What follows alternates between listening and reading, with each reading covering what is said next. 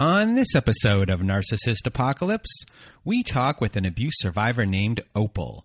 And Opal was in a toxic relationship with a grandiose narcissist. It's a story of push-pulls, enmeshed personal and business lives, the fear of failure, and putting your self-worth into someone else's hands.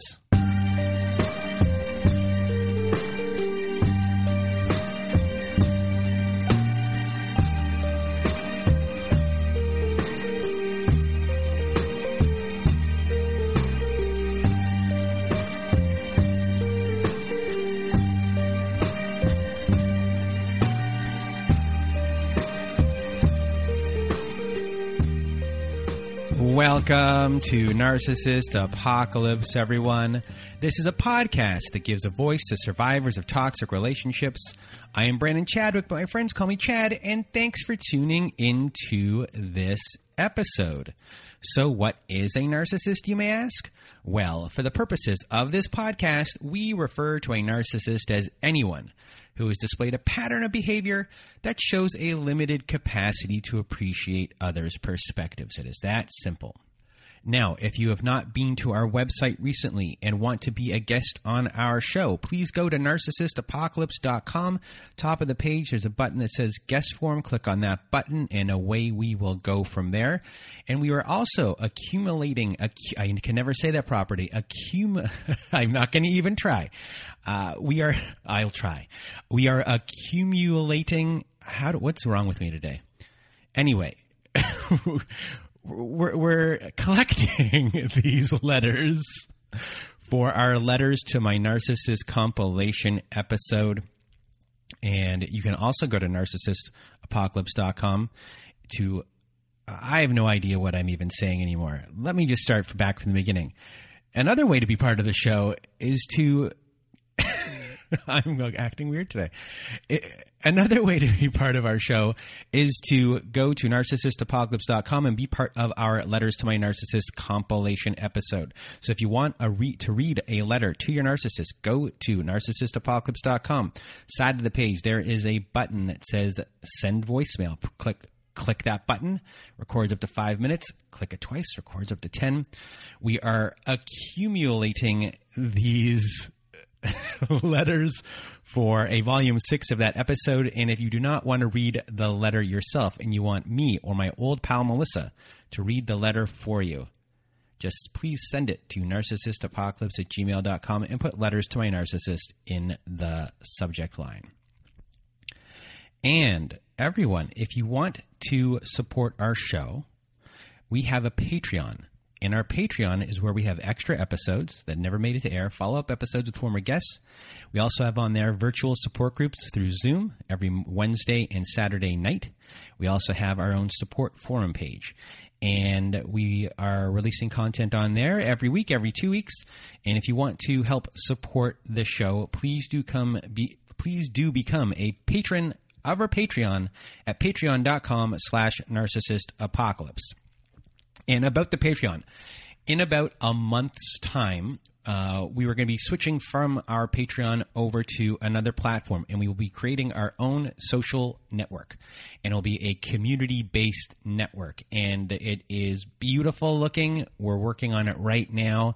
It's going to be really immersive, and we're going to be on there supporting each other, helping each other out. We're still building it out a little, and you won't just be able to connect with people through, your shared trauma. We're all going to be making friends on there, and you'll be able to find people through other types of subjects that you'll like. It's coming along really nicely, and, I'll keep you up to date of what's going on. But September 1st, we're going to be moving everything. It's going to be a brand new world, and I hope everyone comes to join us at that time. So just kind of putting it out there for everyone.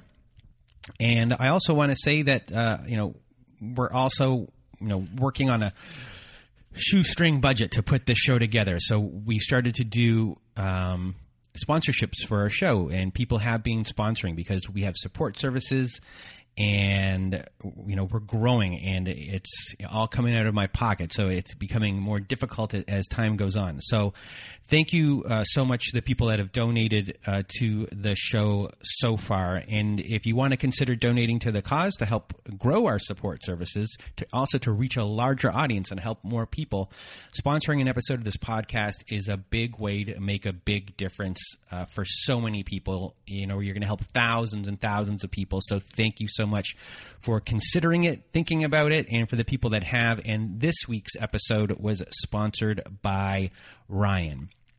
And I just want to say a big thank you to Ryan for doing this. And, I'm forever grateful. Everyone is. Your generosity it knows no bounds. So thank you so much from me and everyone listening. You helped change so many people's lives. And thank you, thank you, thank you. So if you want to support our show and be a sponsor of our show, like Ryan did this week, like JJ did last week, and like Fern did the week before that, please do email me at narcissistapocalypse@gmail.com, and we'll discuss everything and go from there. And before we begin this episode with Opal, I just want to kind of talk about this episode because it was a really interesting episode, not just for Opal to tell her story, but it was also interesting for me as well. And I say that because, this episode and what we do here, what I do, for the most part, everyone else does a lot of the heavy lifting. I'm just listening. And, when it comes to telling stories, it's not easy for someone to come onto this podcast and tell their story. It's, it might sound easy. Some people might even be critical of the people that have told their stories, but it's not something that is easy to do. And people are telling their stories sometimes for the very first time.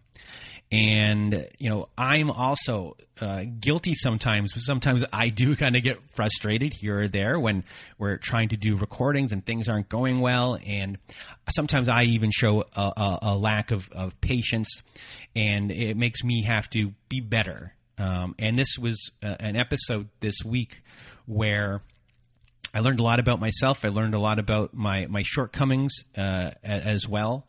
And, Opal came here to be on this show, and she told me beforehand, that there's going to be some coaxing that was kind of needed.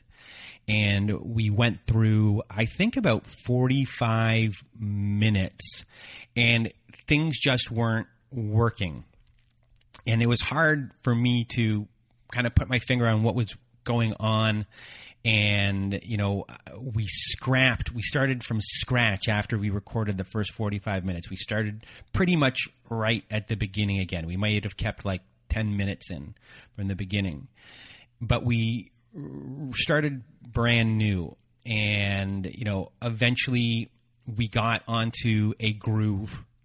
And it took a while to get there. And Opal was patient with me.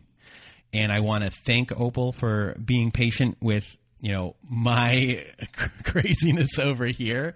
And I learned a lot. And I think this is a really interesting episode. I'm in there a bit more. We discover a lot. And it's more of a back and forth compared to most episodes.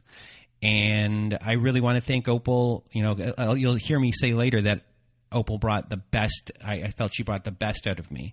And, sometimes I guess when I'm doing this, I can get lazy. And sometimes depending on the hour of the day, I might be tired when doing a recording, because sometimes I do a lot of stuff during the day. And, so I just really want to thank Opal. And that's pretty much it. So for everyone, this is one of my favorite episodes, mainly because I think Opal grew a little bit during it. I did as well, and I really hope you enjoy this, and I hope you enjoyed the backstory of how we got here. So from Opal, thank you, and me, thank you. Everyone who's listening, thank you for listening. And now, without further ado, here is my episode with Opal. Welcome to Narcissist Apocalypse, everyone. With me today, I have Opal. How are you? I'm great. How are you, Brandon? I am doing well, and we chatted for a little bit. We got to know each other a little. I'm happy you are here with me today. It's unfortunate that you are here with me today, and today you are going to tell us the story of your first relationship with a narcissist. You had two, and we're going to hear the first one. Obviously, there's a point of this relationship. Obviously, I say there's a point of this relationship where you eventually do have a relationship with someone else, and then you go back to your partner. But just so it's not confusing for everyone, that we kind of get it out of the way, just in case at first. And, you know, you dealt with a lot of psychological and emotional abuse, and you're still here with us today. You're going to tell your story. You're going to help a lot of people. And I'm thanking you for being here. And now, without further ado, Opal, the floor is now yours. Thank you so much for the chance to be here and to share my story, as so many of the stories that I've been listening to from other people have helped me along the way so much. So even though it's not very easy to be the teller, I feel like I want to try to pitch my story into the pile so that hopefully it could help somebody else. My story really starts, I think, from my childhood, as most of us probably know by now. Our personalities form early, and there are things that I look back on now from my younger years that definitely set me on a path that eventually attracted my first and then second narcissistic relationship into my life. So I've been doing a lot of thinking about that recently. And I should say that my relationships, plural, with these two people took place over the course of about 5 years. A first relationship, then a second with a new narcissist, and then another relationship with the original. And so there were a lot of years there where I struggled to find meaning. And so in the time since my no contact with my narcissist, which I'm happy to say is now in the 280-something days of no contact, I've had a lot of time to think about things. And I want to try to share some of those thoughts. My childhood was really quiet. It was in a very sleepy little town, and I was able to explore myself creatively. I'm a creative person professionally now as an adult, but I was as a child as well. I was very introspective and thoughtful, bookish. I read all the time, maybe a little bit of a introvert. And I remember from the beginning really wanting to be a part of things, wanting to be part of the group of kids at school, really wanting to be liked by the other kids and ideally have a place. And I remember noticing really early on whether or not someone wanted to sit next to me on the bus was really important. I would have, a couple of kids that I really wanted to be friends with, and I remember really worrying about whether I would be liked enough at school to be their friends. And there was some, false starts there. I remember there were girls that didn't like me and would pick on me, and I would sort of feel really small. And I think as early as that, in my life anyway, I started to see those things happening as being a sign of flaws in myself. Not that someone else was acting in the way that they wanted to and couldn't help doing, but just that it was a sign that I wasn't really the way I wanted to be, and I would try harder. And that really continued, I think, for most of my childhood. I was always working extra hard to be extra perfect, I think is a good way to say it. And tried really hard to be helpful to my family. I was the oldest of two children, So I think I grew up quickly in wanting to be a serious older child that was always listening to the things my parents would be saying and whatever they worried about, and thinking, how can I be helpful? How can I solve that problem for them, even though I was little? And I don't think they knew that I was thinking those things. But still, I think that's the stuff that was running through my head from a young age. And the other thing that I have remembered since recently, looking back on my childhood, is that my really close relationship with my grandfather was a really formative experience for me. And I would sit and listen for hours on end to stories about his great escapades and his amazing adventures. And he had such a idealized, romantic view of his life. He told stories with reverence about things that had happened to him in places he had been and things he had accomplished. And it was a little more grandiose than the real version of that probably happened. But it was painted in such a beautiful way that it fit with my fairy tale way of thinking that I was building in my mind. And I would love listening to these tales. And in retrospect, I now look back and I say to myself, those were the first times that I learned the language of idealizing someone in their own words. He was self-idealizing. He was creating a fantasy version of his past. And he was telling me, because I was a captive audience, and I would just lap it up. And I would be desperate to be the most perfect granddaughter I could be. And as a result, I was the golden child. I was the favorite of, there was probably 20 of us grandchildren. And I had that special place because I was always the one who would listen, and I would absorb everything he said and hang on every word. So looking back, I think those things really had significance when I think about my adult relationships with narcissists. It's amazing how even loving people who don't abuse you in ways that other people might recognize are unwittingly perhaps planting seeds for things that can grow into bigger problems down the road. And certainly I think that's what happened for me. So when it comes to your whole childhood up to, let's say, 18 years old, you become a bit of a perfectionist. Is that fair to say? Absolutely. And you struggle with being good enough. So you also become a people pleaser.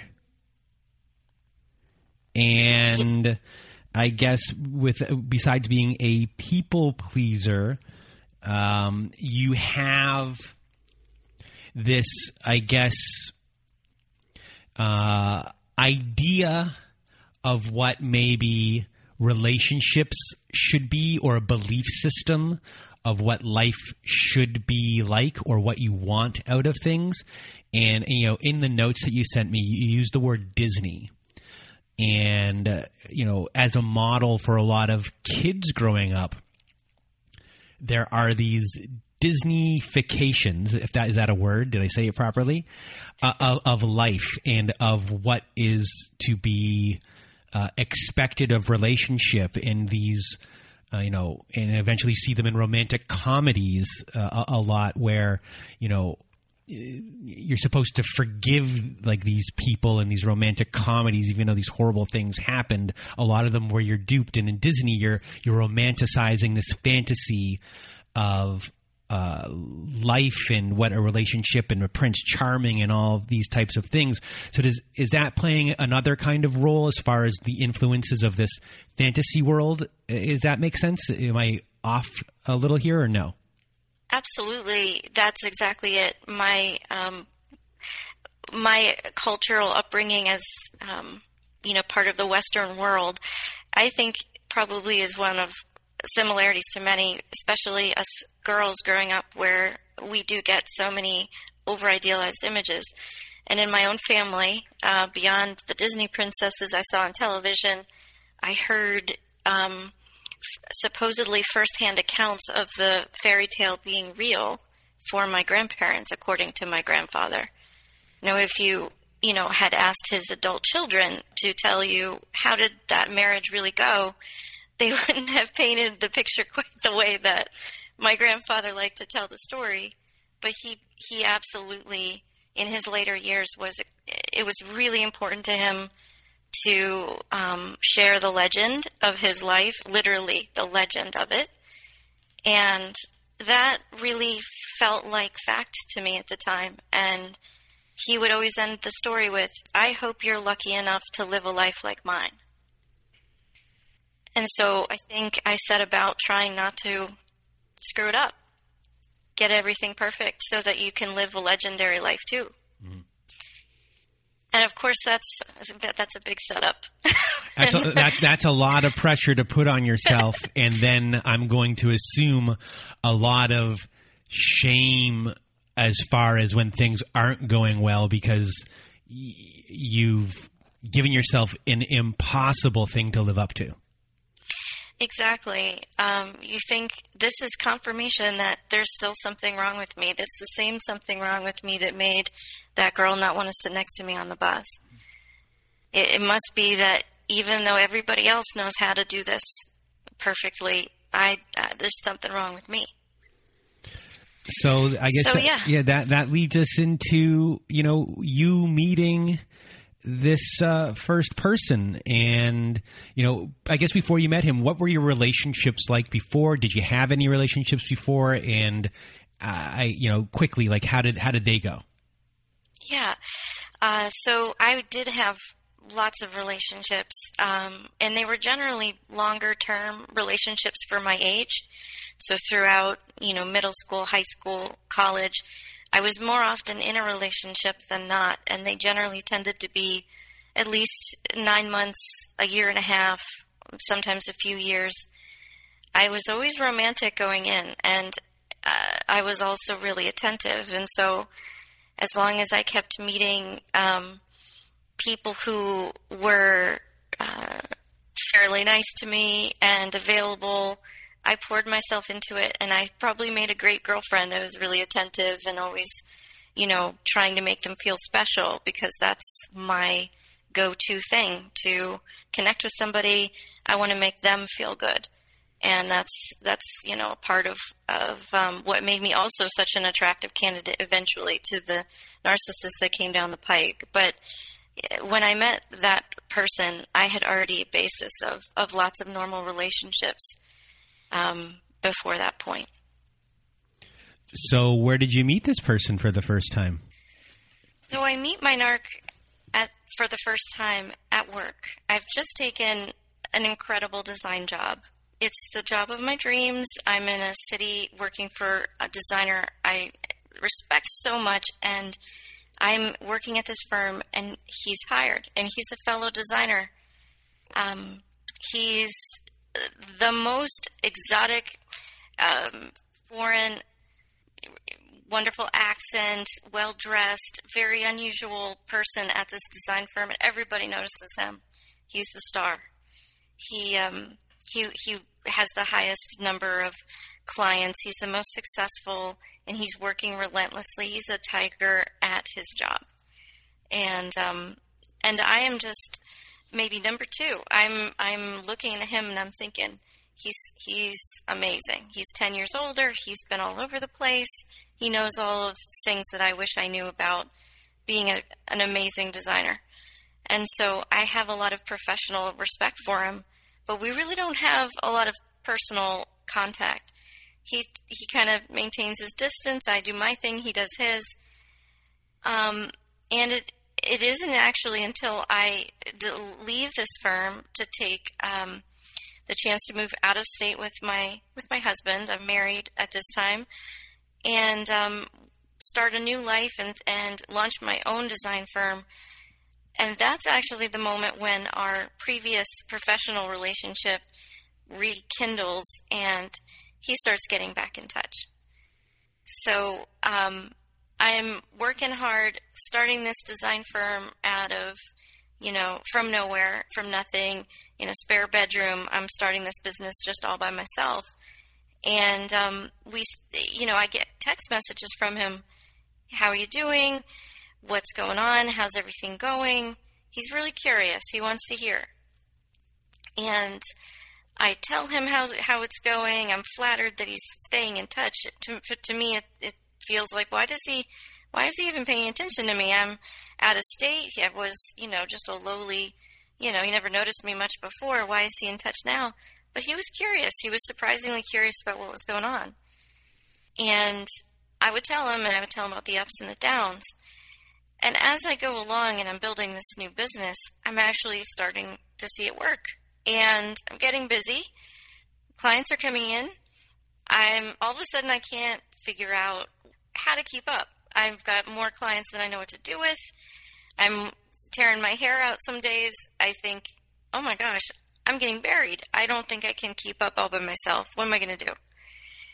And so, he hears some of this from his, texts back and forth with me. And I can tell that I have his attention, and he's ready and waiting and ready to help. He wants to work part-time. He wants to, spend time on nights and weekends. I can help you out. I can work, I can moonlight with you while I still have my job here. It'll be great. You're so talented, he says to me. You're so wonderful. You're going to be amazing, but I just don't think that you have enough hours in the day. You're going to need, you're going to need me. And so I latch onto this. I'm thinking this is great. I don't know where this is headed yet, but this company seems to be taking off. It would be great if I had your expertise. You're so much more advanced and in years in the career than I am, and I'm looking up to him still. So I'm thinking, how lucky am I that he's offered this to me? He's going to work, alongside me to make this happen. So here's a moment where you are struggling. He comes in kind of as a savior to you. Oh, absolutely. You're taking all of that in. You don't want to fail at all, so to bring him in this way. And you bring him in because he's also flattering you, and he's stroking your ego in a lot of ways, and he's building you up at the same time. So, yep. That's kind of going on. So he's able to wrangle himself back into your life.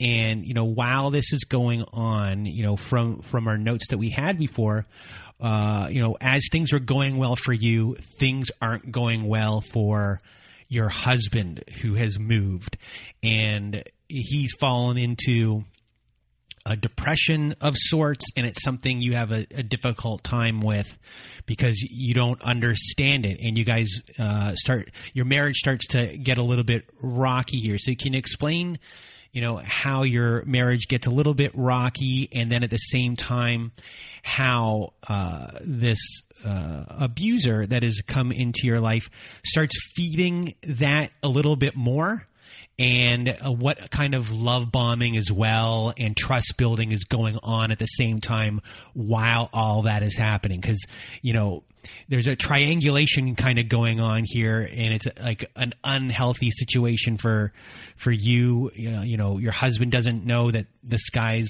like barking in your ear, and it's affecting everything. So can you explain that a little bit?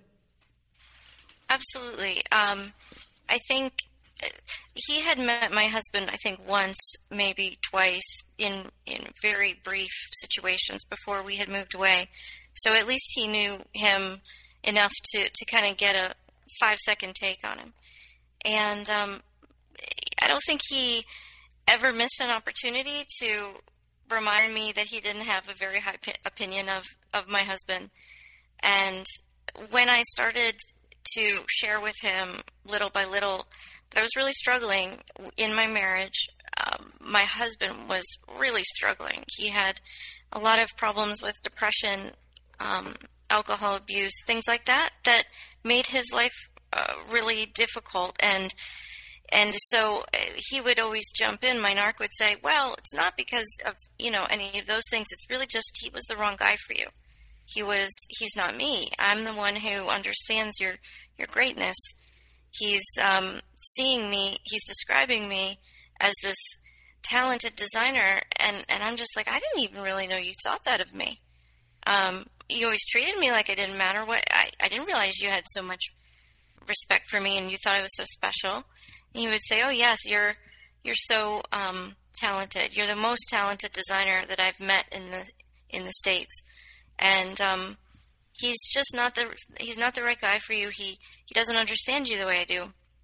So he was kind of trying to insert himself in the cracks of the marriage. And at that point, it was a really vulnerable marriage. And I was feeling like, oh my gosh, my professional life is soaring, my personal life is falling apart, and here's the person who says he's the answer to all of those problems in one package. It was obviously a little too good to be true. So he would say things like, someday when we're not married to the wrong people, someday we could be together. I would make a great dad. I would always, do the kind of things that your husband doesn't remember to do or doesn't think to do because he doesn't know you like I do. We could work together. We could launch the most amazing firm. We would kill it. We would, crush all the competition. It would be amazing if we were doing life and we were doing business full time. That's the way it was meant to be.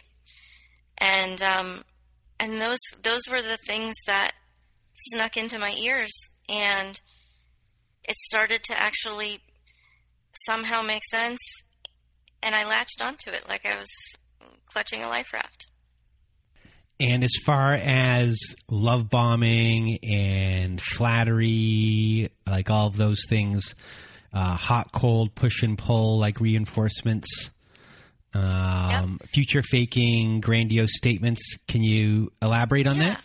Sure. So the way that these conversations would go is one moment he would be painting these beautiful pictures of how life could be if we were together, or he'd be saying sweet things like, I missed you today. I wish you were with me. If you were here, everything would feel like life made sense. He would send me songs to listen to. He would talk about wanting and needing me so much, and then the next minute he would go quiet. I wouldn't hear from him. He would go cold. I would reciprocate in some way. I would say I missed you too, and all of a sudden he would go cold, and I wouldn't understand what that was all about. I wouldn't know what I did wrong. And sometimes when he would get into one of his downward cycles where my narc ex was miserable and depressed and in a dark mood, then he would go on a self-destructive spin, and he would say terrible things about himself, waiting for me to rush in to correct him. So there was a lot of, if he was setting the tempo of our conversations. Sometimes he wanted to pull loving words out of me, and so he would ask me for confirmation. Do you think I'm attractive? Do you think I'm sexy? Do you think I'm smart? And of course I would say, well, of course you are. And other times he would say, I think that, you're wonderful, but you have to stop doing this, or you do way too much of that. And then I noticed also that more and more of our texts were, tell me the details of what you're doing today. How are you doing this? Did you do that? You didn't do it the right way. This is how you need to do it. And at the end of a long line of criticism, he would punctuate it with, it's nice that at least you're cute, or you have one little redeeming quality, and that's why I love you. And you're lucky I put up with this. So there was a kind of I would get a little bit of what I was craving, that approval, and then he would take it back away. And he would insert a bunch of, stuff that would make me feel bad again. So during this beginning part where, you're being devalued early on here, even in the love bombing and the trust building stage. You're getting these positive things that are going on and then these negative statements. Are you confused about it? Or are you like, this guy likes me? Or what are you feeling here? Like, do you think he likes you? What's going on? Or do you think he's like, this is who he is, this is what he does, I'll deal with it? I think that I'm determined that I'm going to somehow figure this guy out. He doesn't make any sense to me. I've never been with someone who is so all over the place, and this hot and cold and back and forth just, it doesn't make sense to me. It's outside of my experience, but I'm determined that I'm going to find a way to figure this puzzle out, and I'm going to ride this roller coaster, and I'm going to somehow take it to the destination that looks like the fairy tale that I fell in love with for my life. This world where it was going to be, the two sides of the same coin finally together, and we were going to be able to do these amazing things, was so attractive. And I thought, okay, I don't know what's going on right now. Sometimes I feel like you love me. Sometimes I feel like you hate me. Sometimes I feel like you think I'm garbage. But you always come back. You're never satisfied. You're always here. And I think that I'd never received the amount of attention that I was getting from him either. I think there were days when I would get 50, 60, maybe even 100 text messages a day from him. And, sorry to interrupt you here, but I'm a little bit confused, and maybe if I'm confused, maybe the audience might be confused. So I just want to clear some stuff up. So, like right now, I'm as a listener, I'm having a hard time understanding like why you like him, why you've bought into him. I understand there are some things there that he's saying these things to you, but as far as like the love stuff of like how he's kind of like he's doing this and he's doing this and it's bringing me in further and bringing me in further and bringing me in further. So you want to hear about the things I liked about him, the things that drew me in? Yeah, like it's because, as far as storytelling goes,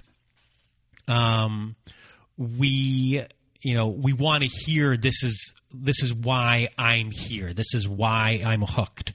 So when we're already hearing about the devaluation part, before we, because we're hearing about devaluation right now, and I think the confusing part for me is like I don't even know that you're hooked right now. So, or like what has gotten you to like him to even deal with the devaluation, if that makes sense. Because does this devaluation start right away? Yeah, and I think it starts. I mean, I'm starting from a place of devaluation when I didn't really think that he liked me at all, and in fact, he seemed to avoid me. And I figured, well, he doesn't bother me because I'm not an elite designer like him. He thinks he's too good for me. So when he started showing me attention, it was almost like, oh wow, like getting attention from somebody that you think is above your league, out of your league, and he, kind of felt he always moves through the world as if everybody is kind of he's sort of out of everybody's league. So that was kind of present from the beginning, if I'm being honest. What wasn't really present until I started getting hooked was that like, well, no, actually, it's a big secret, but I do like you, that type of thing, and this is why it was so attractive to me is because, well, wow, I really thought I wasn't likable. So I respected, I put him on a pedestal, he put himself on a pedestal, and I just thought, oh my gosh, why is he talking to me? I'm flattered. I'm completely surprised that he's interested in me. And that there was enough of a hook for you to, at that point, you're already in. Like that is like seal the deal for you right there because you respected him so much. Yeah, I mean, I guess it sounds pitiful, but that is exactly what got me. So you had him on a pedestal. He had you idealized as far as what, you know, his belief in you or his projection of what he wanted you to be. And he's, you know, so you already know he's this grandiose type of person, and that's okay with you. Yeah, I think I knew I'm really good at worshiping at other people's pedestals, I guess, you know? Mm-hmm. And so it wasn't hard for me to accept that he was this incredible, amazing, grandiose designer way above my league. I accepted that as fact pretty quickly. And then when he started showing me attention, I thought, oh my gosh, why is he even bothering? Look, with a small little person like me, in my mind, I was not a peer. And then when he started showing me attention, and then he actually started to tell me that he thought I was a really great designer, that he actually thought I was really, really special. It was like I thought I was dreaming. I thought, oh my God, this person I've idolized is showing me attention.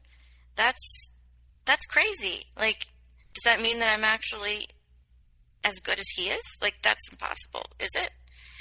I was completely flattered by his attention. I thought he was way out of my league. So everything from your childhood has led up to this point and is really controlling your whole entire belief system about who you are. Your whole worth, your self-worth has been put on trial your whole entire life. And here's now someone who's seeing your worthiness. Exactly. Okay. Yes. Okay. Exactly. And now you really feel like you are worth something. And this is really from someone you respected, and that is massive for you.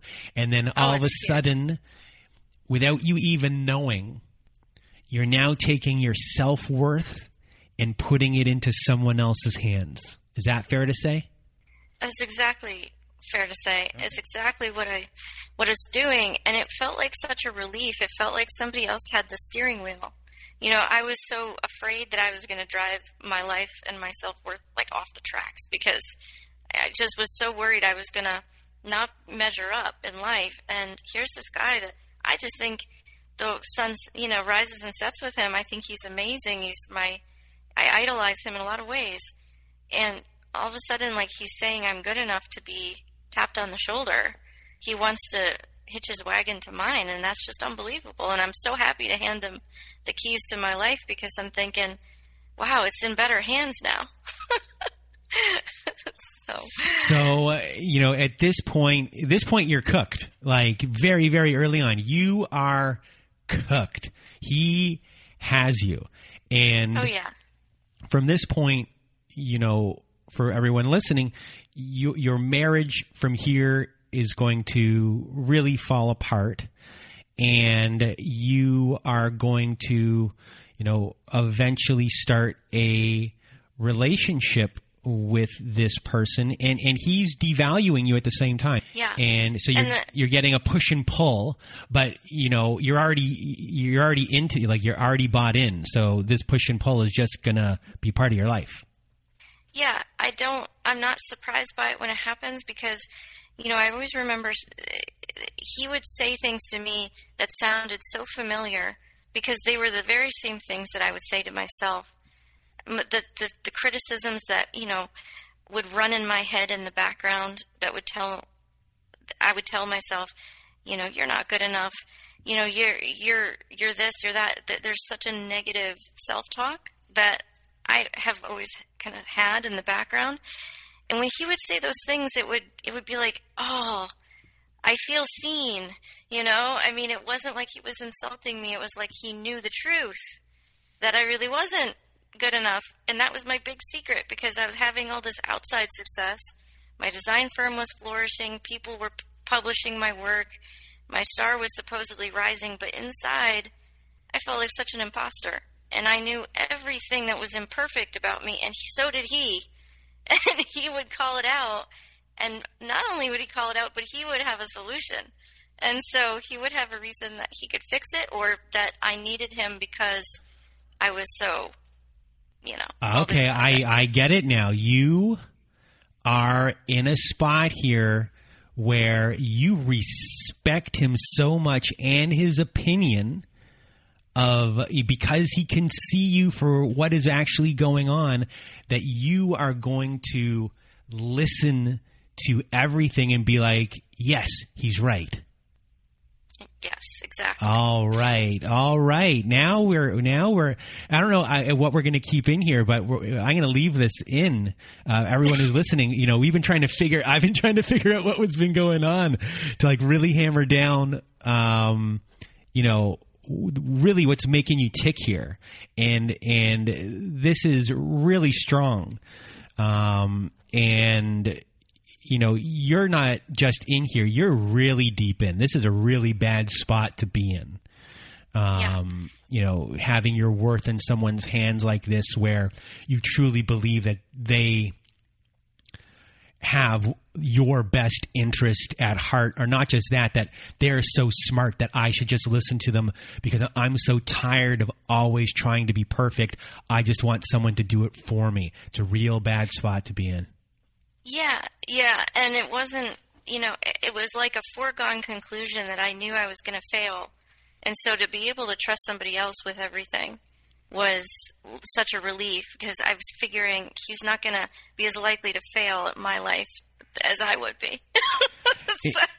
How we talked before at the beginning where you said, sometimes we have conventional stories and how we do things in an unconventional.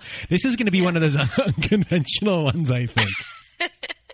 Well, you predicted it. I figured you'd probably have to help me out here.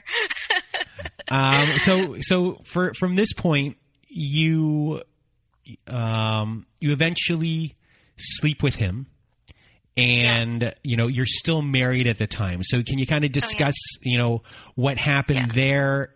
Obviously, guilt, huge guilt, and STDs. Yeah, I was so ashamed that I had fallen so far as to have a physical affair that I'd never thought I was capable of doing, just with my morality, and my perfection attempt at life. I just thought this was impossible for me, and yet here I was. And then the secondary effect was I get an STD, and I'm so ashamed and so horrified. I can't even conceive of being able to show that shame to my husband, so we end it, and I don't ever tell him the deep, dark secret of my shame, how deep it goes. And I also just feel so worthless. I feel so disgusting on every level. So it's, and now, there's no second relationship, so I'm expecting my narc to sail in and to take charge and to fix everything, because he seemed so interested in doing just that right up until he had the opportunity and to actually sail in and do anything.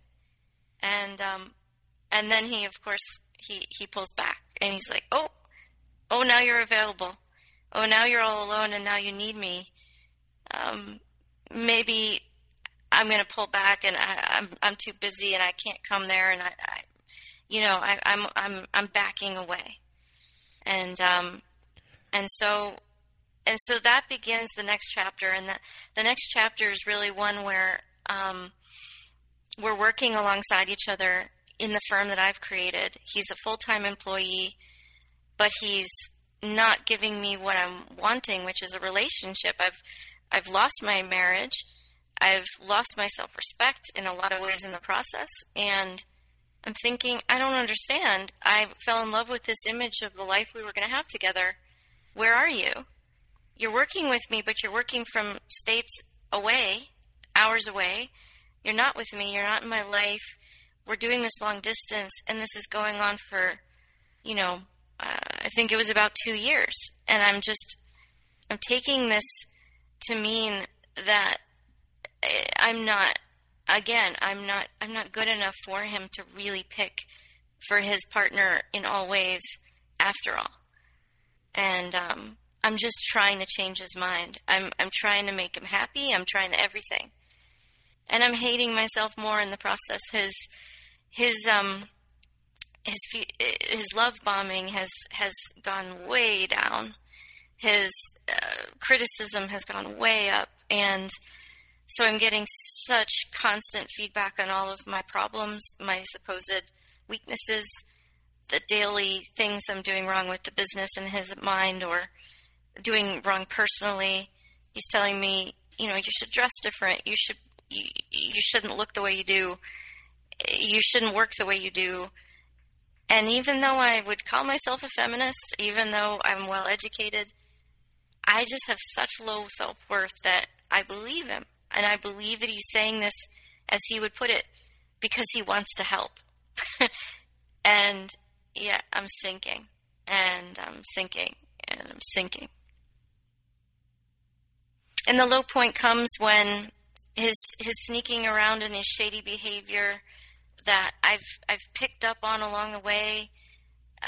The phone was always face down on the table. He was always missing. He was always not there. And my suspicions are, get higher. I'm checking his phone. I'm feeling crappy about doing that. But I'm doing it because I don't trust him. Something in my gut is telling me something's not right. Even though I believe everything he says to be true about me and about everything, I feel unsettled. And that's when I discover that I'm not alone. And my narc, who I thought was my, knight in shining armor, was actually involved in not just my relationship with him, which I thought was the only one he was having, but he's also actively married. His wife doesn't realize that their marriage is over. And he's also carrying on multiple other relationships as well. He's got a full-time relationship with a colleague and friend of mine that's been going on even longer than I've been in his life. Years and years. And apparently his role in the end of her marriage was very similar story to mine, as well as many other casual partners. So this guy has been juggling many women, 3 very full-time women, myself, my friend, and his wife. And then he's also got, girls at bars and that he meets and whatever. And this just blows my world apart. So it blows your world. And that's the end of chapter 1. Okay, so that's the end of chapter 1. So it blows your world apart, and he's still working for you. What happens from here? Yeah, so he's working for me. He's completely entrenched in my fledgling company, and he's in control of a lot of the projects that we're working on. My clients have relationships with him. There's a lot of professional and legal entanglements that make this explosion in my personal life, this devastating blow, something that I have to try to compartmentalize, because I'm terrified that if I blow up my professional life by removing him, I feel like I'm in a catch-22. I feel like I'm damned if I do, I'm damned if I don't. What do I do? I'm trapped. I feel so trapped. And it kills me in retrospect to think of myself here, because I just want to go back in time and shake myself. I wish I had known then what I know now. This is all new to me. I don't have a word for narcissism. I don't know anything about this type of abuse. I have no idea what's happened to me, and I'm so in the thick of it. And so I'm thinking, well, I'm bound by responsibilities here. I revert to my training of being the helper, being the cheerleader, the person who takes care of everybody. And now I'm more worried. I choose to be more worried about everybody else. My the other employees around in the company. Now there's, 5 of us or so. Everybody's going to be affected if I remove this guy. I'm thinking about my clients. My clients are really going to be suffering if I remove this guy. Thinking about, the legal implications. My business could be in trouble. And I'm also responsible for people's, livelihoods. So I'm feeling like I don't know how I can extricate him. He's so essential. Without him, I still fully believe that my business will fail, and everybody who depends on it and they're feeding their families from it will fail with me. And I feel like I can't do that. I can't do that to them. And I'm also thinking about my friend who still doesn't know that she's in a relationship with this person. And I'm thinking about his wife who, doesn't know what he's up to too. And I'm worrying about them. My reaction to all this is to just sink myself into a puddle of worrying about everybody else. And so he convinces me. He decides once the jig is up and the curtain's been pulled back and he's been found out, he starts to bargain with me, and he starts to. He's decided that his position in the company is very important to him. He wants to maintain that, so he manipulates my view of this situation, and he says, we can work together. We can make this work. I'm not going to abandon your clients. I'm not going to abandon your business. I'm not going to watch it fail. Highlighting, of course, that he believes that that's what will exactly happen if he's not a part of it. And then he also plays upon my guilt, my readiness to accept guilt by saying, I feel terrible about this. I feel terrible about hurting you. I'm so sorry. I'm so, so, so sorry. I'll never do something like this again. And I've ended it with my, other girlfriend who's a friend of mine as well. I've ended it with her. I promise I'll never bother her again. She doesn't need to go through the pain of hearing all the details. Please don't tell her. She's had so many struggles. She couldn't handle it. And then he goes on and says similar things about his wife. I promise that I won't do anything like this again. Please let me make it right. Please protect the people that don't deserve to have the pain put upon them of knowing what you know. I'm going to do right by this situation if you'll just give me the chance. And so I choose to trust him, and I choose to hope that by keeping the secret of what's happened and by protecting, everybody else from the truth, so to speak, I feel I allow myself to be convinced that I'm doing the right thing. And so that's what I do. I keep my silence, and we work together. And every single day, I feel like it kills me that this is the situation I'm in. He's really good. Yeah, he is. And, my friend is also still working with me, and so I'm confronted by all sorts of reminders on a daily basis of this pain, but I feel like I'm in a little corner of forced silence. And I've trapped myself there. I've allowed myself to be trapped there. He hit you in all of your spots, and he knew exactly where to go. I mean, yeah, he's really good. He was really smooth, good. real smooth. He got you. He is. That was like, for him, that was nothing. He had you. Oh yeah, absolutely. And so it's in this dark period when I'm incredibly. Now I'm learning the word depression. I'm myself in the first. The first long, dark valley of depression myself. And I'm working incredibly long hours, and I'm devoting myself to keeping the business, going. He's in it. I'm still trying to juggle all of this and make sense of it. And in walks, Narc 2. And I'm not going to spend too much time on this except to say that the second narcissist walks into my life at this moment when I feel like my self-worth is in the gutter, and I feel so alone, and nobody can know the load that I'm carrying because I'm trying to protect everybody else. So essentially, just to explain to people, right here, you're broken up with narcissist number 1. A new guy comes into your life. You start dating him, and you're dating him. You're already at a real low. You're dealing with this other stuff on a day-to-day basis. You're feeling terrible about everything. And now here comes this other guy into your life, which is just going to make your life a little bit worse for about a year. Yeah. And, he hooks me the same way. I guess, he figures out my number 2, and he, I start out, I find him the same way. It's a professional conference. We meet, and I'm looking up to him again. He's like Narc 1. Narc 2 is also 10 years older, further along in his career. He's the, splashy designer guy that everybody respects and I think is way outside my league. and he turns his attention towards me unexpectedly, and I'm like, what is this? Maybe he wants to be a mentor. Maybe he wants to be a friend. That's so cool. I can't believe he's, tapping me on the shoulder. That's crazy. It's exactly the same theme, but this guy presents in a completely different way. His personality is different. He doesn't have the combative kind of beat you down, make you feel bad about yourself technique. He has the seductive, lovely language, really sexy, really.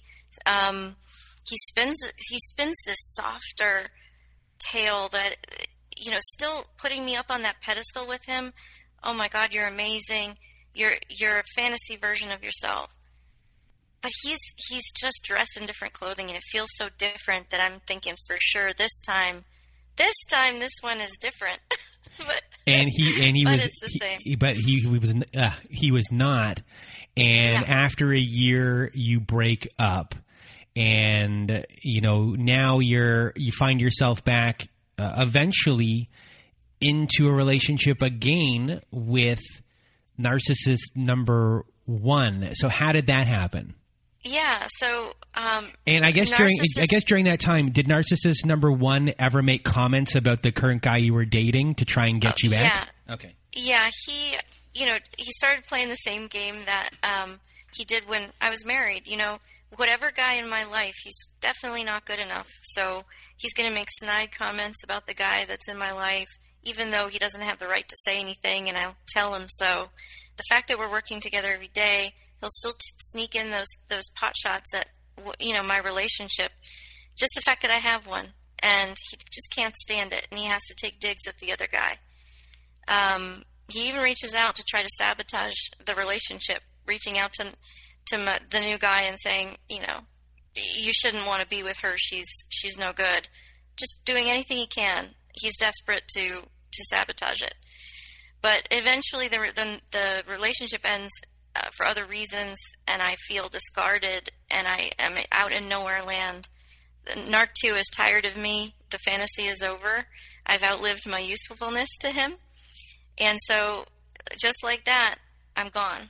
I'm out, kicked out of the kingdom, and I feel so rejected, and I feel even worse than I did at the end of my relationship with Narc 1.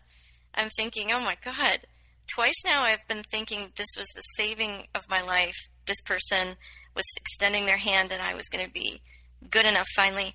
And twice now I've been, felt the opposite. I felt completely gutted at the end of these relationships. So I'm in that miserable state when Narc 1 starts singing his song again. He sees the end of that second relationship. Finally, competition's out of the way. He sails back in. He said, I'm still working with him every day. And he's saying, oh my, I've changed so much since years ago when we were together. I made so many mistakes that I would never repeat. If you give me another chance, I'll do anything differently. It will be so different this time.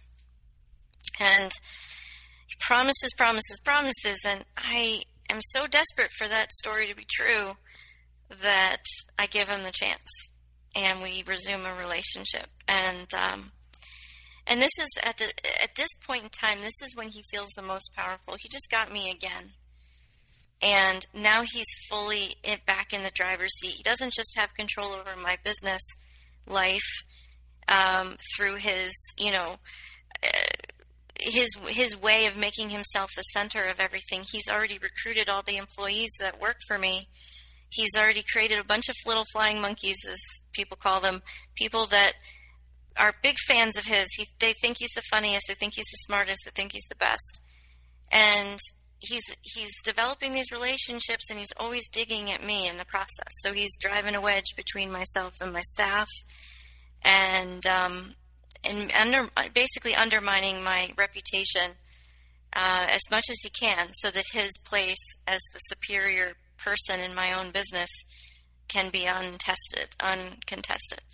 So he's firmly in control of your personal life and your professional life here.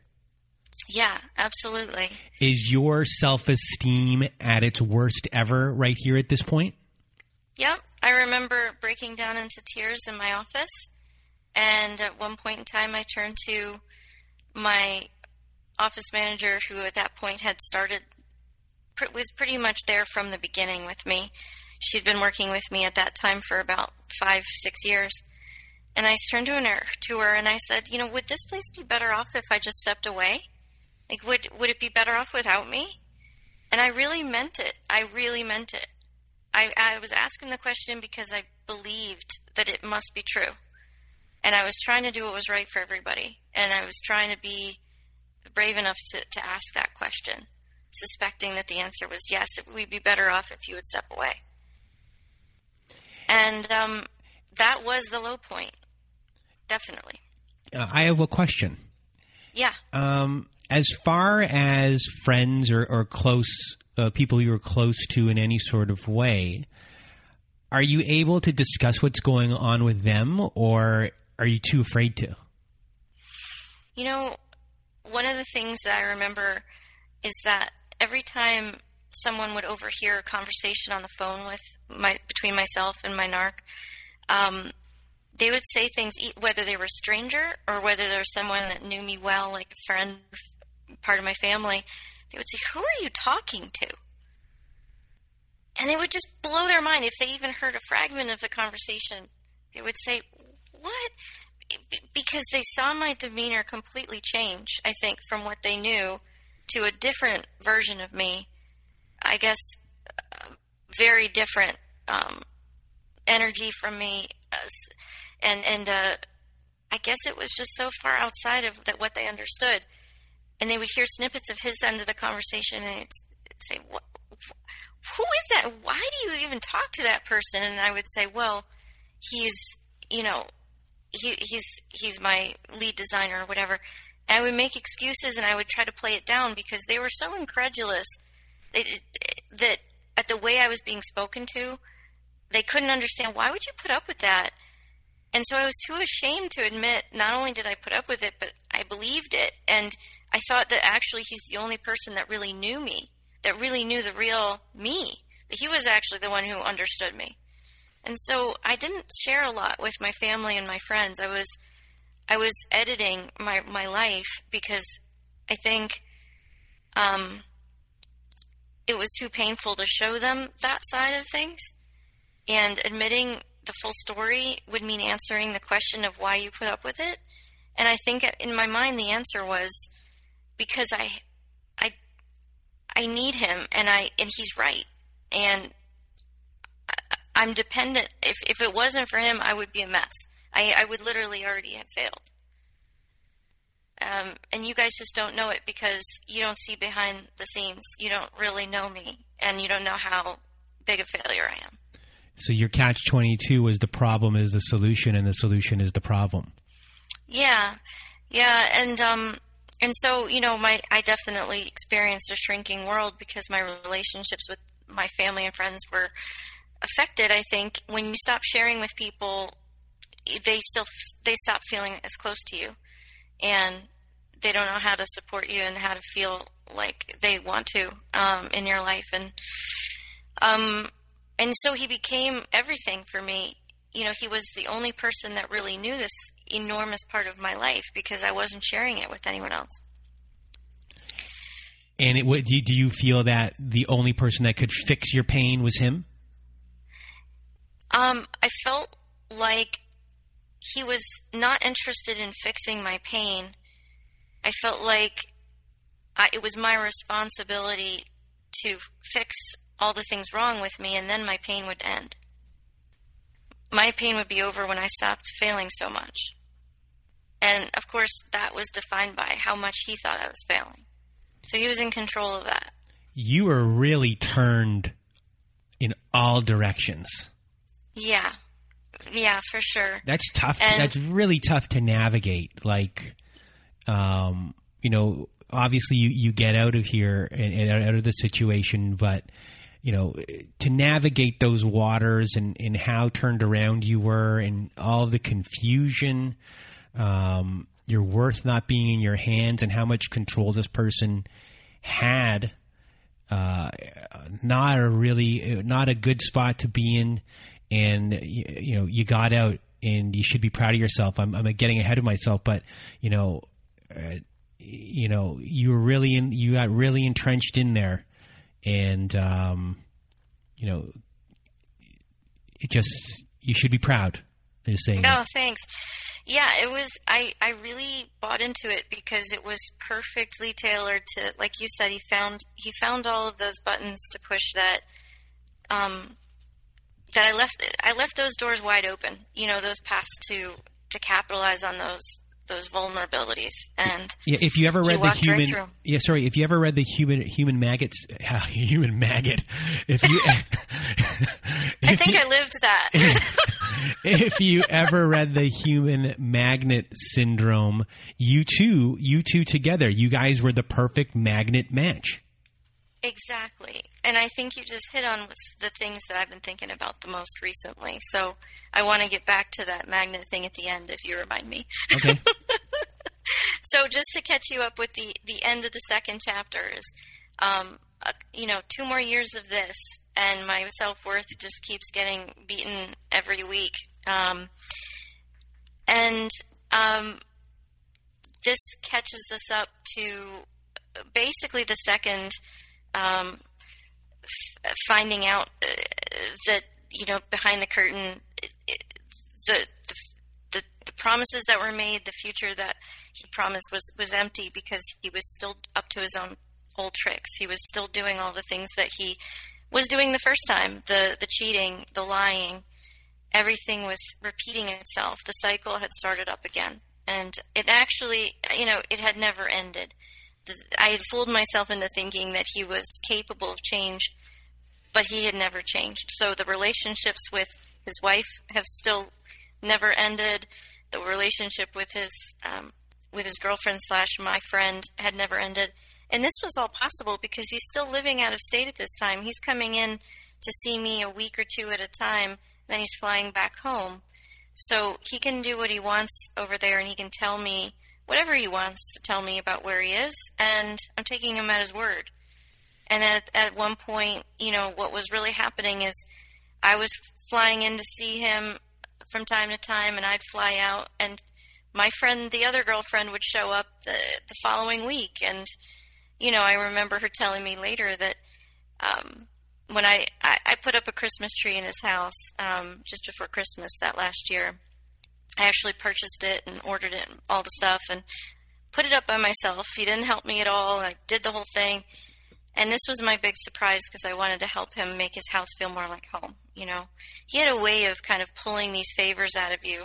Oh, my house doesn't feel homely like yours does. And if only I had decorations. He would always just throw these little fishing lines out, manipulative kind of needs that said, oh, look over here, I have a need that you can fix for me.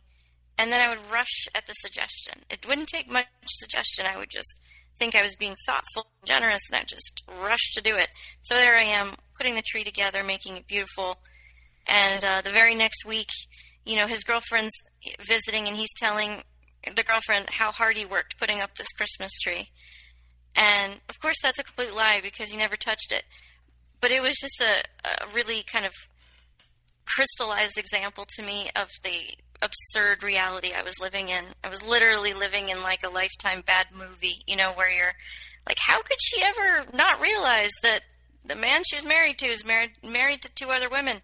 That's the kind of life I was living, and I had no idea because I allowed myself to believe what he told me.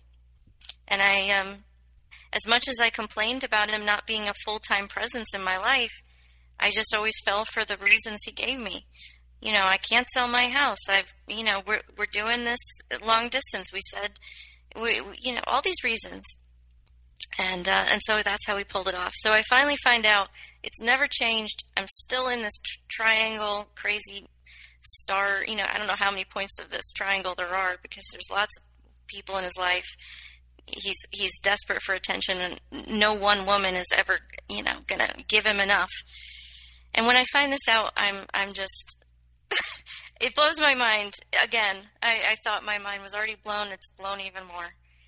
But this time is different. This time, unlike the first time, I'm not going to fall for his story about how I'm protecting people by being quiet and sparing them from the pain that I had to go through the first time by realizing the depths of his deception. This time I realized the only way that I'm going to help anybody is by making sure that they know exactly what kind of a life they're living. And so I take a moment, and I'm still, very entrenched with this person in business. So any move I make is going to cost me dearly, no matter what. It's going to cost me financially. It's going to cost me in terms of political capital with my clients and my coworkers and everything. But I now know there's nothing that's going to stop me from getting out from under this. This is too much even for me with no self-esteem. I'm thinking, nope, there's this one little shred in there that's still battling for myself. And I know that something has to be done. So I take a moment, I figure out my plan, and I decide that it's about a week or 2 weeks that's coming up. We're going to have this business trip together, and it's my chance. He's going to be outside of my office. He's going to be away from my people. He's also not going to be in my house where I don't feel safe, because there's been some times when he hasn't been outright physically abusive and hit me, but he's been threatening and he's been out of control. And I just don't want him in my house. I'm not feeling safe to unmask him the second time without being safe. So I find my moment. We're on a business trip out of town, and I decide that I'm going to let my friend know what's going on. So I use a tape recorder on my cell phone. And I do this because I want to have a conversation with him where he acknowledges the timeline of our relationship. And I want to record us talking in the car as we're driving to this business destination, because if I don't record this, I feel like nobody's going to believe me. Nobody else in his life, nobody else that's been on the receiving end of his manipulations and his lies is ever going to believe anything I would say. He'll have an excuse. He'll tell them I'm crazy. He'll tell them I'm lying, whatever. I know how he works, and I know how convincing he is. So I'm saying to myself, I'm recording this. And so we do. I take him, we have a discussion in the car where I'm telling him a lot of things that bother me about our relationship, and I'm going backwards in time, and I'm basically entrapping him into admitting the truth of our relationship and all the years and all the things that have gone on, at least on a high level. And I end the conversation, I save the recording, and I email it to my friend. And I do this knowing that we can confront him together in a safe space. She's going to be, available and processing this information at the same time that I'm out from my normal environment. He's away from our normal environment, and I feel safe enough to kind of wave a red flag in front of the bull, because I know that there's going to be a lot of anger that comes from him when I do this. And so I send the recording. My friend listens to it. She calls me the next morning. We don't say much to each other. I think she's still reeling because she is invested. I think I'm 5 years in at this time. She's 7 years in. She's got a small child. She's got a lot to process in that moment. But I asked her, do you want to say anything to him? She said yes. So I call her on the phone without him realizing it. I walk in to the hotel lobby where we're both staying. And again, I'm choosing my moment. I want it to be in a public place where I feel safe.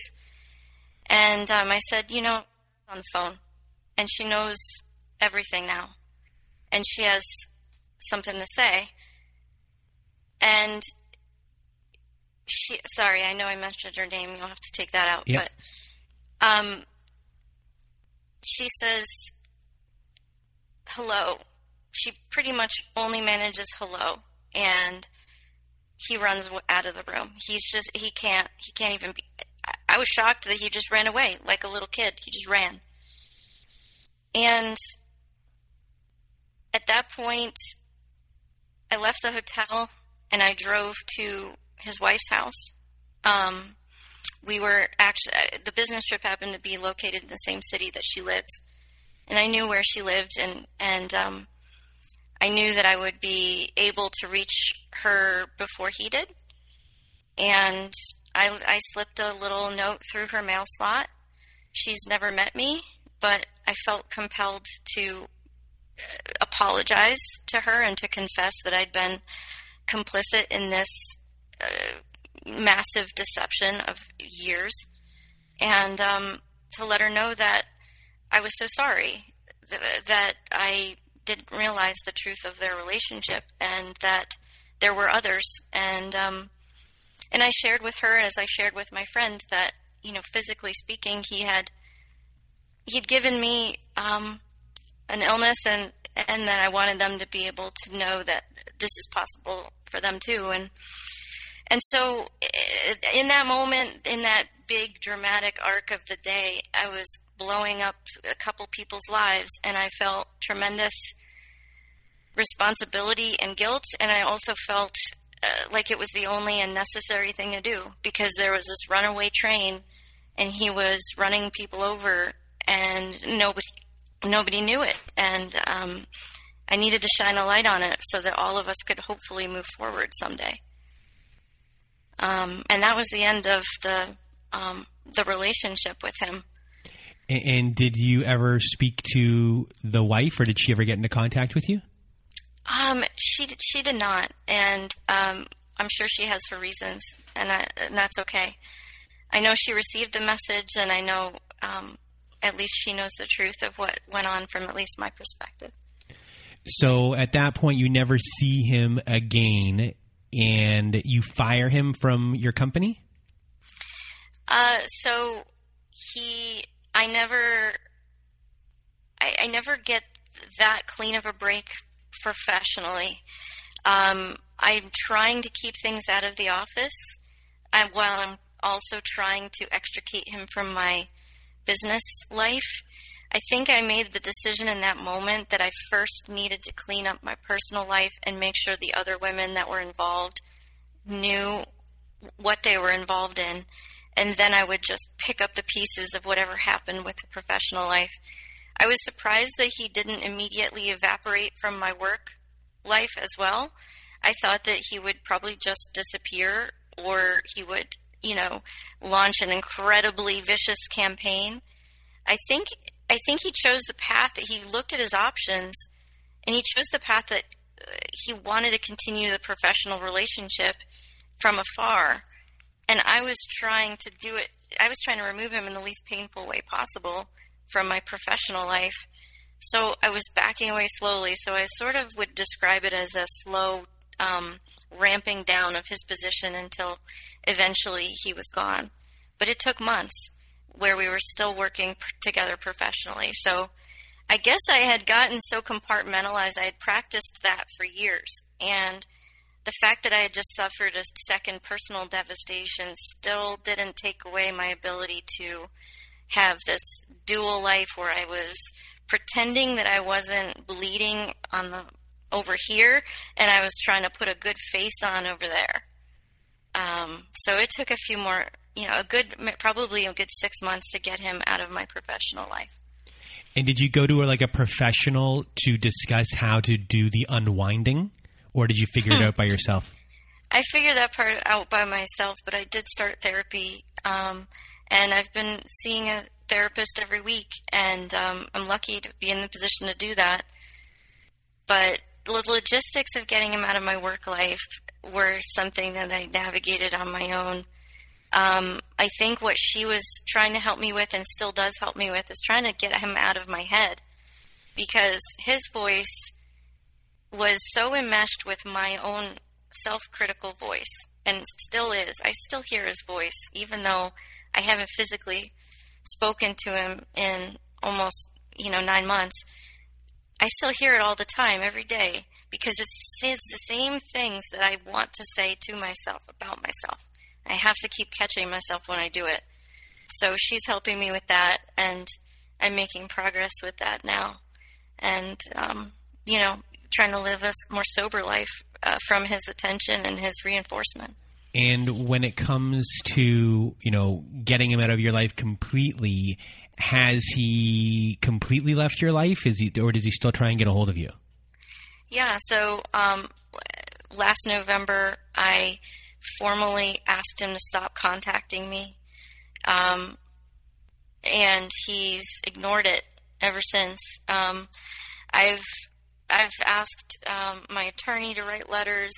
I've at times, had to file for restraining orders, things like that. But the contact request, the attempts at contact have honestly never stopped. I just received a piece of mail from him last week. So despite 9 months of zero response, except through an attorney, twice. He's received attention twice through my attorney when necessary. But other than that, no response whatsoever from me. But he would call on an unknown number. So even if I blocked his number in my cell phone, he'd call on the unknown blocked number. He would leave. Sometimes he would call, in the first few months of no contact, he would call sometimes 12, 15 times a day or all night and leave, rambling apology messages. He would talk to me about how miserably sorry he was, how much of a fool he was, how he would never make the same mistakes again. He has still done all of the same things that he always has done in an attempt to reel me back in. And, he's even resuscitated the love bombing again and started with the compliments again that were so rare when we were actually in a relationship, so to speak. That was when I got less of them. But, when I would walk away from him and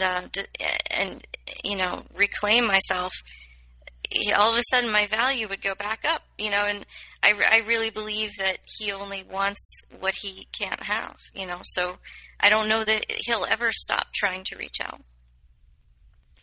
So how long has it been since you've gone completely no contact? So it's been since November 14th and of last year. Do you still struggle with wanting to contact him? And if so, how do you deal with that? Yeah.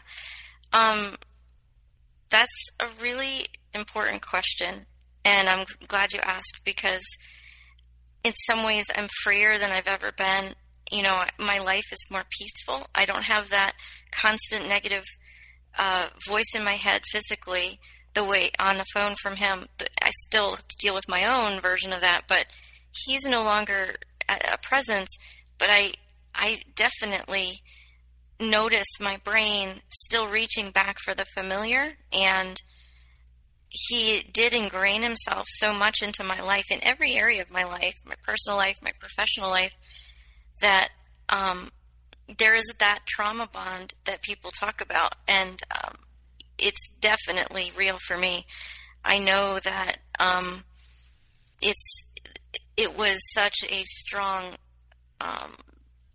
drug to me in a lot of ways, this constant need to try to please him, to try to find the way to get it right this time. And he just felt, he really enmeshed his life with mine. I've heard people talk about how narcissists kind of want to just absorb your personality and your spirit and become one with you in a way and co-opt your personality. And that's the way it felt. And it felt so like he was so close and in there, way down, dug down really deep. He just dug. I feel like I still reach for that sometimes, even though I haven't responded and I've stayed away from him. It has taken a lot of effort, and there have been so many times when I've been tempted, so many times when I've heard that voicemail that says all the right things, or I've read that card that I shouldn't have read. I should have just burned it when I received it, but I read it anyway. And that's the addict in me that still craves this poisonous drug of the impossible, the impossible reach for me is pleasing somebody that can't be pleased. And that's the thing that keeps gnawing at me sometimes when I'm having a weak moment.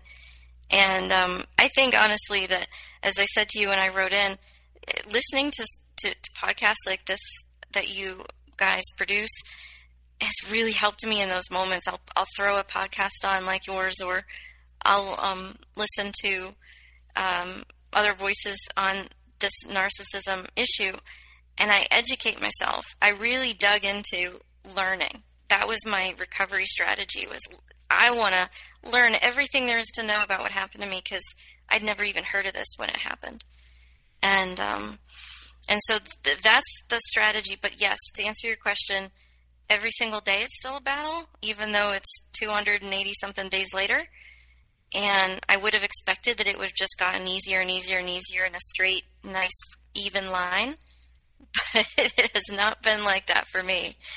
And so that is something that I think is probably going to be like like any other addiction, something that you kind of always have to be on guard for, because I don't know if I'll ever be completely immune to those kinds of things.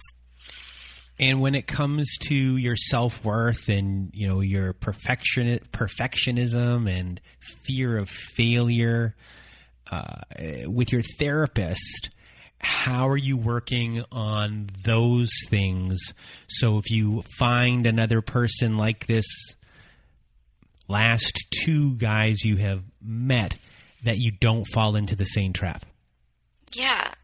So this is where that tie back to that magnetism comes in. I think the more that I learn about narcissism and the pathology of it, and, you know, how the dynamics work, the more I realize my energy that I was bringing into my life from my, you know, upbringing and my personality, whatever you want to say about how people become the way they are, I've got the same kind of energy imbalance in the opposite way that maybe my narc has, in the sense that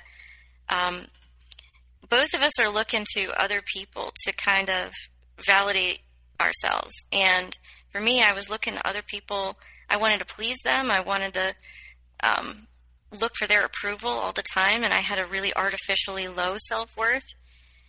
For him, he had an artificially high self-worth, and he was looking for people to help him make sure that that fantasy reality was true. So he needed to dominate other people. He needed to control other people in order to, you know, make his world make sense. And so it was like a big old magnet pulling us together. And if I change my energy, if I find a way to heal that imbalance where I'm looking at other people all the time and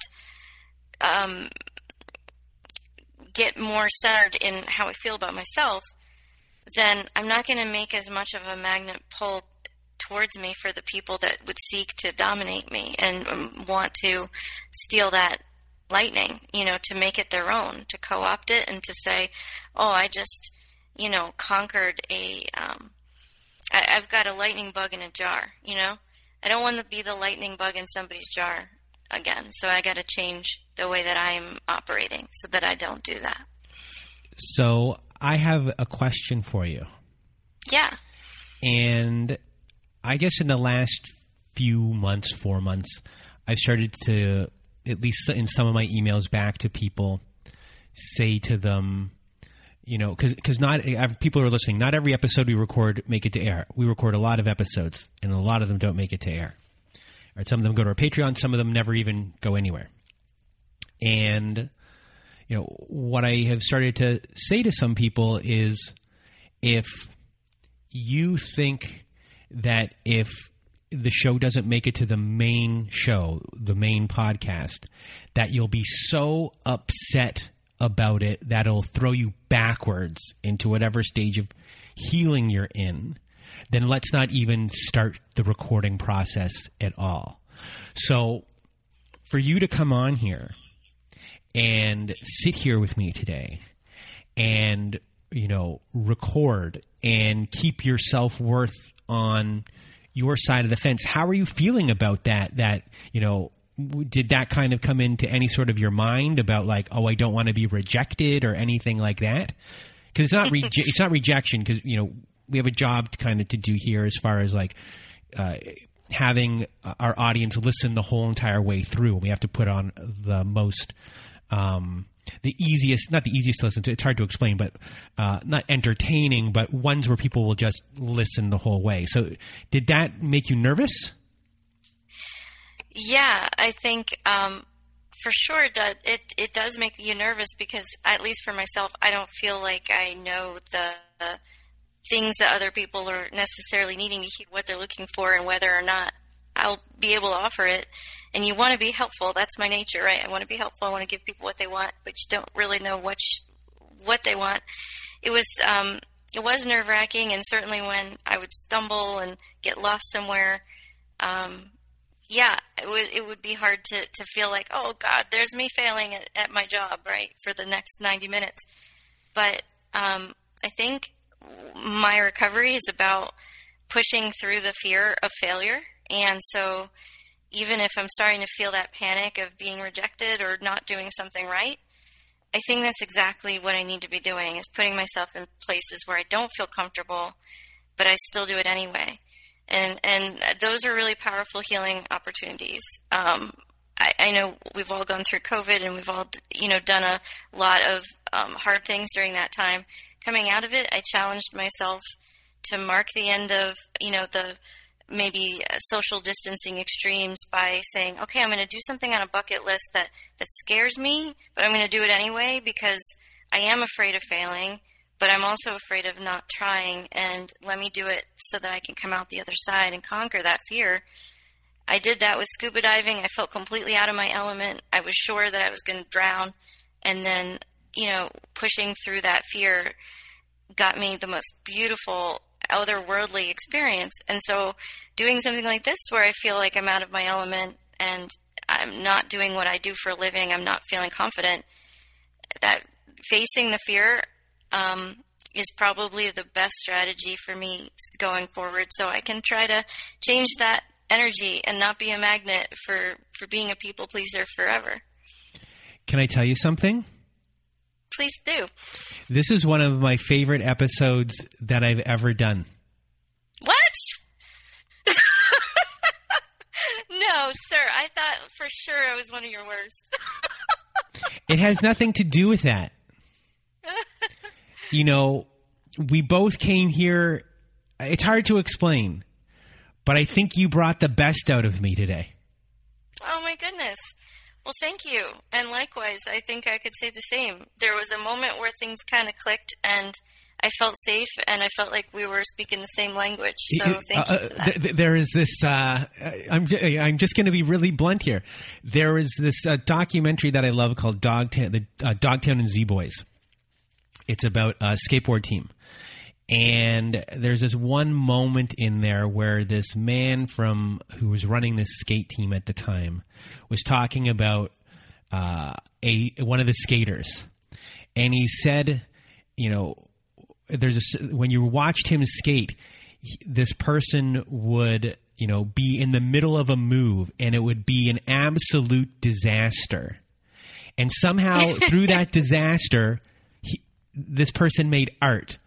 And for some reason, I feel like that today, that's our show. Well, I like that. I will take that as a huge compliment. Does that make sense? And I'm so happy that we made it. I think we were in like a trouble spot for a while, and then we just hit it. Awesome. Don't you think so? Well, yes, I would definitely say I feel so, and I'm so happy you feel so as well. All right. So, before we end off our show today, do you have any words of wisdom or advice for everyone else who's going through the same thing? Yeah, I do. I think making sense of what's happened is really important. And for me, it's been a strategy of listening to other people's stories, finding the commonality, which your show does a beautiful job of sharing with the world. It's also been like, peeling back some of the psychology, digging into my own past and figuring out what was going on with me so that I could put it all into context and really reverse engineer my thinking.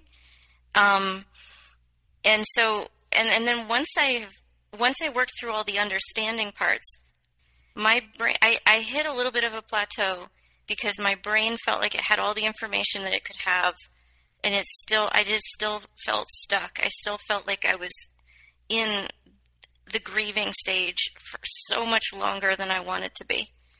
And I didn't know how to move forward from that. I thought I had all the facts, but I still felt so sad and so empty. And I think that for me, this next chapter of healing is really centering around the emotional changes that come from putting myself out of my comfort zone and teaching myself that I can trust myself again. Because I adopted someone else's version of reality as my truth. That was how my abuse was made possible. And in order to silence his voice in my head, which, as I said, I still hear from time to time, I have to make my own voice much louder than it has ever been inside of me. And so for me, that means pushing myself, challenging myself, patting myself on the back for my wins, recognizing those wins, and really having room in my life for the joy of those everyday victories, the ones that say, oh my gosh, it feels really good to just sit in the sun and to not be productive or helping anybody else right now, just to be enjoying living, just living, just being here is enough. And I've already done what I needed to do just by showing up.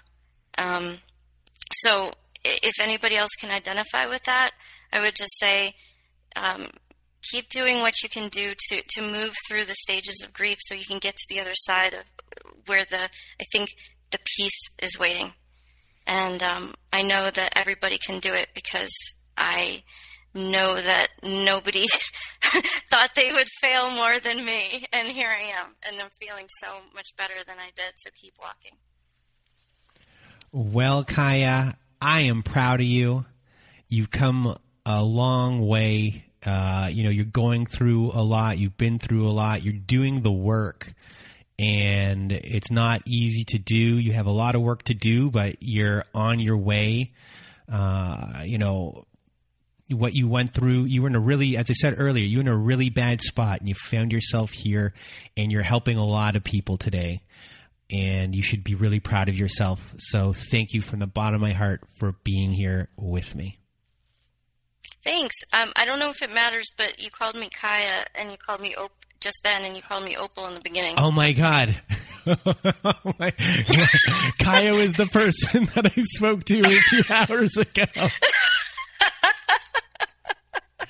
Did I call you Kaya earlier as well? No, you called me Opal in the beginning, and then you called me Kaya just then. Okay, I'll make sure. I'm going to do it again. Okay. I can't believe I did that, but now I can.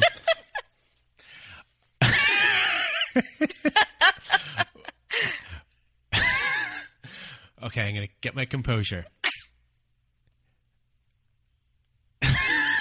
Hold on. Whew.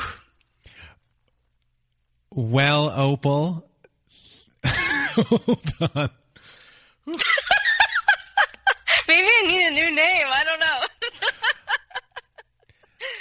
Well, I think we should just end the show there. So, from Opal and not Kaya and I, does that even make sense? We hope you have a good night.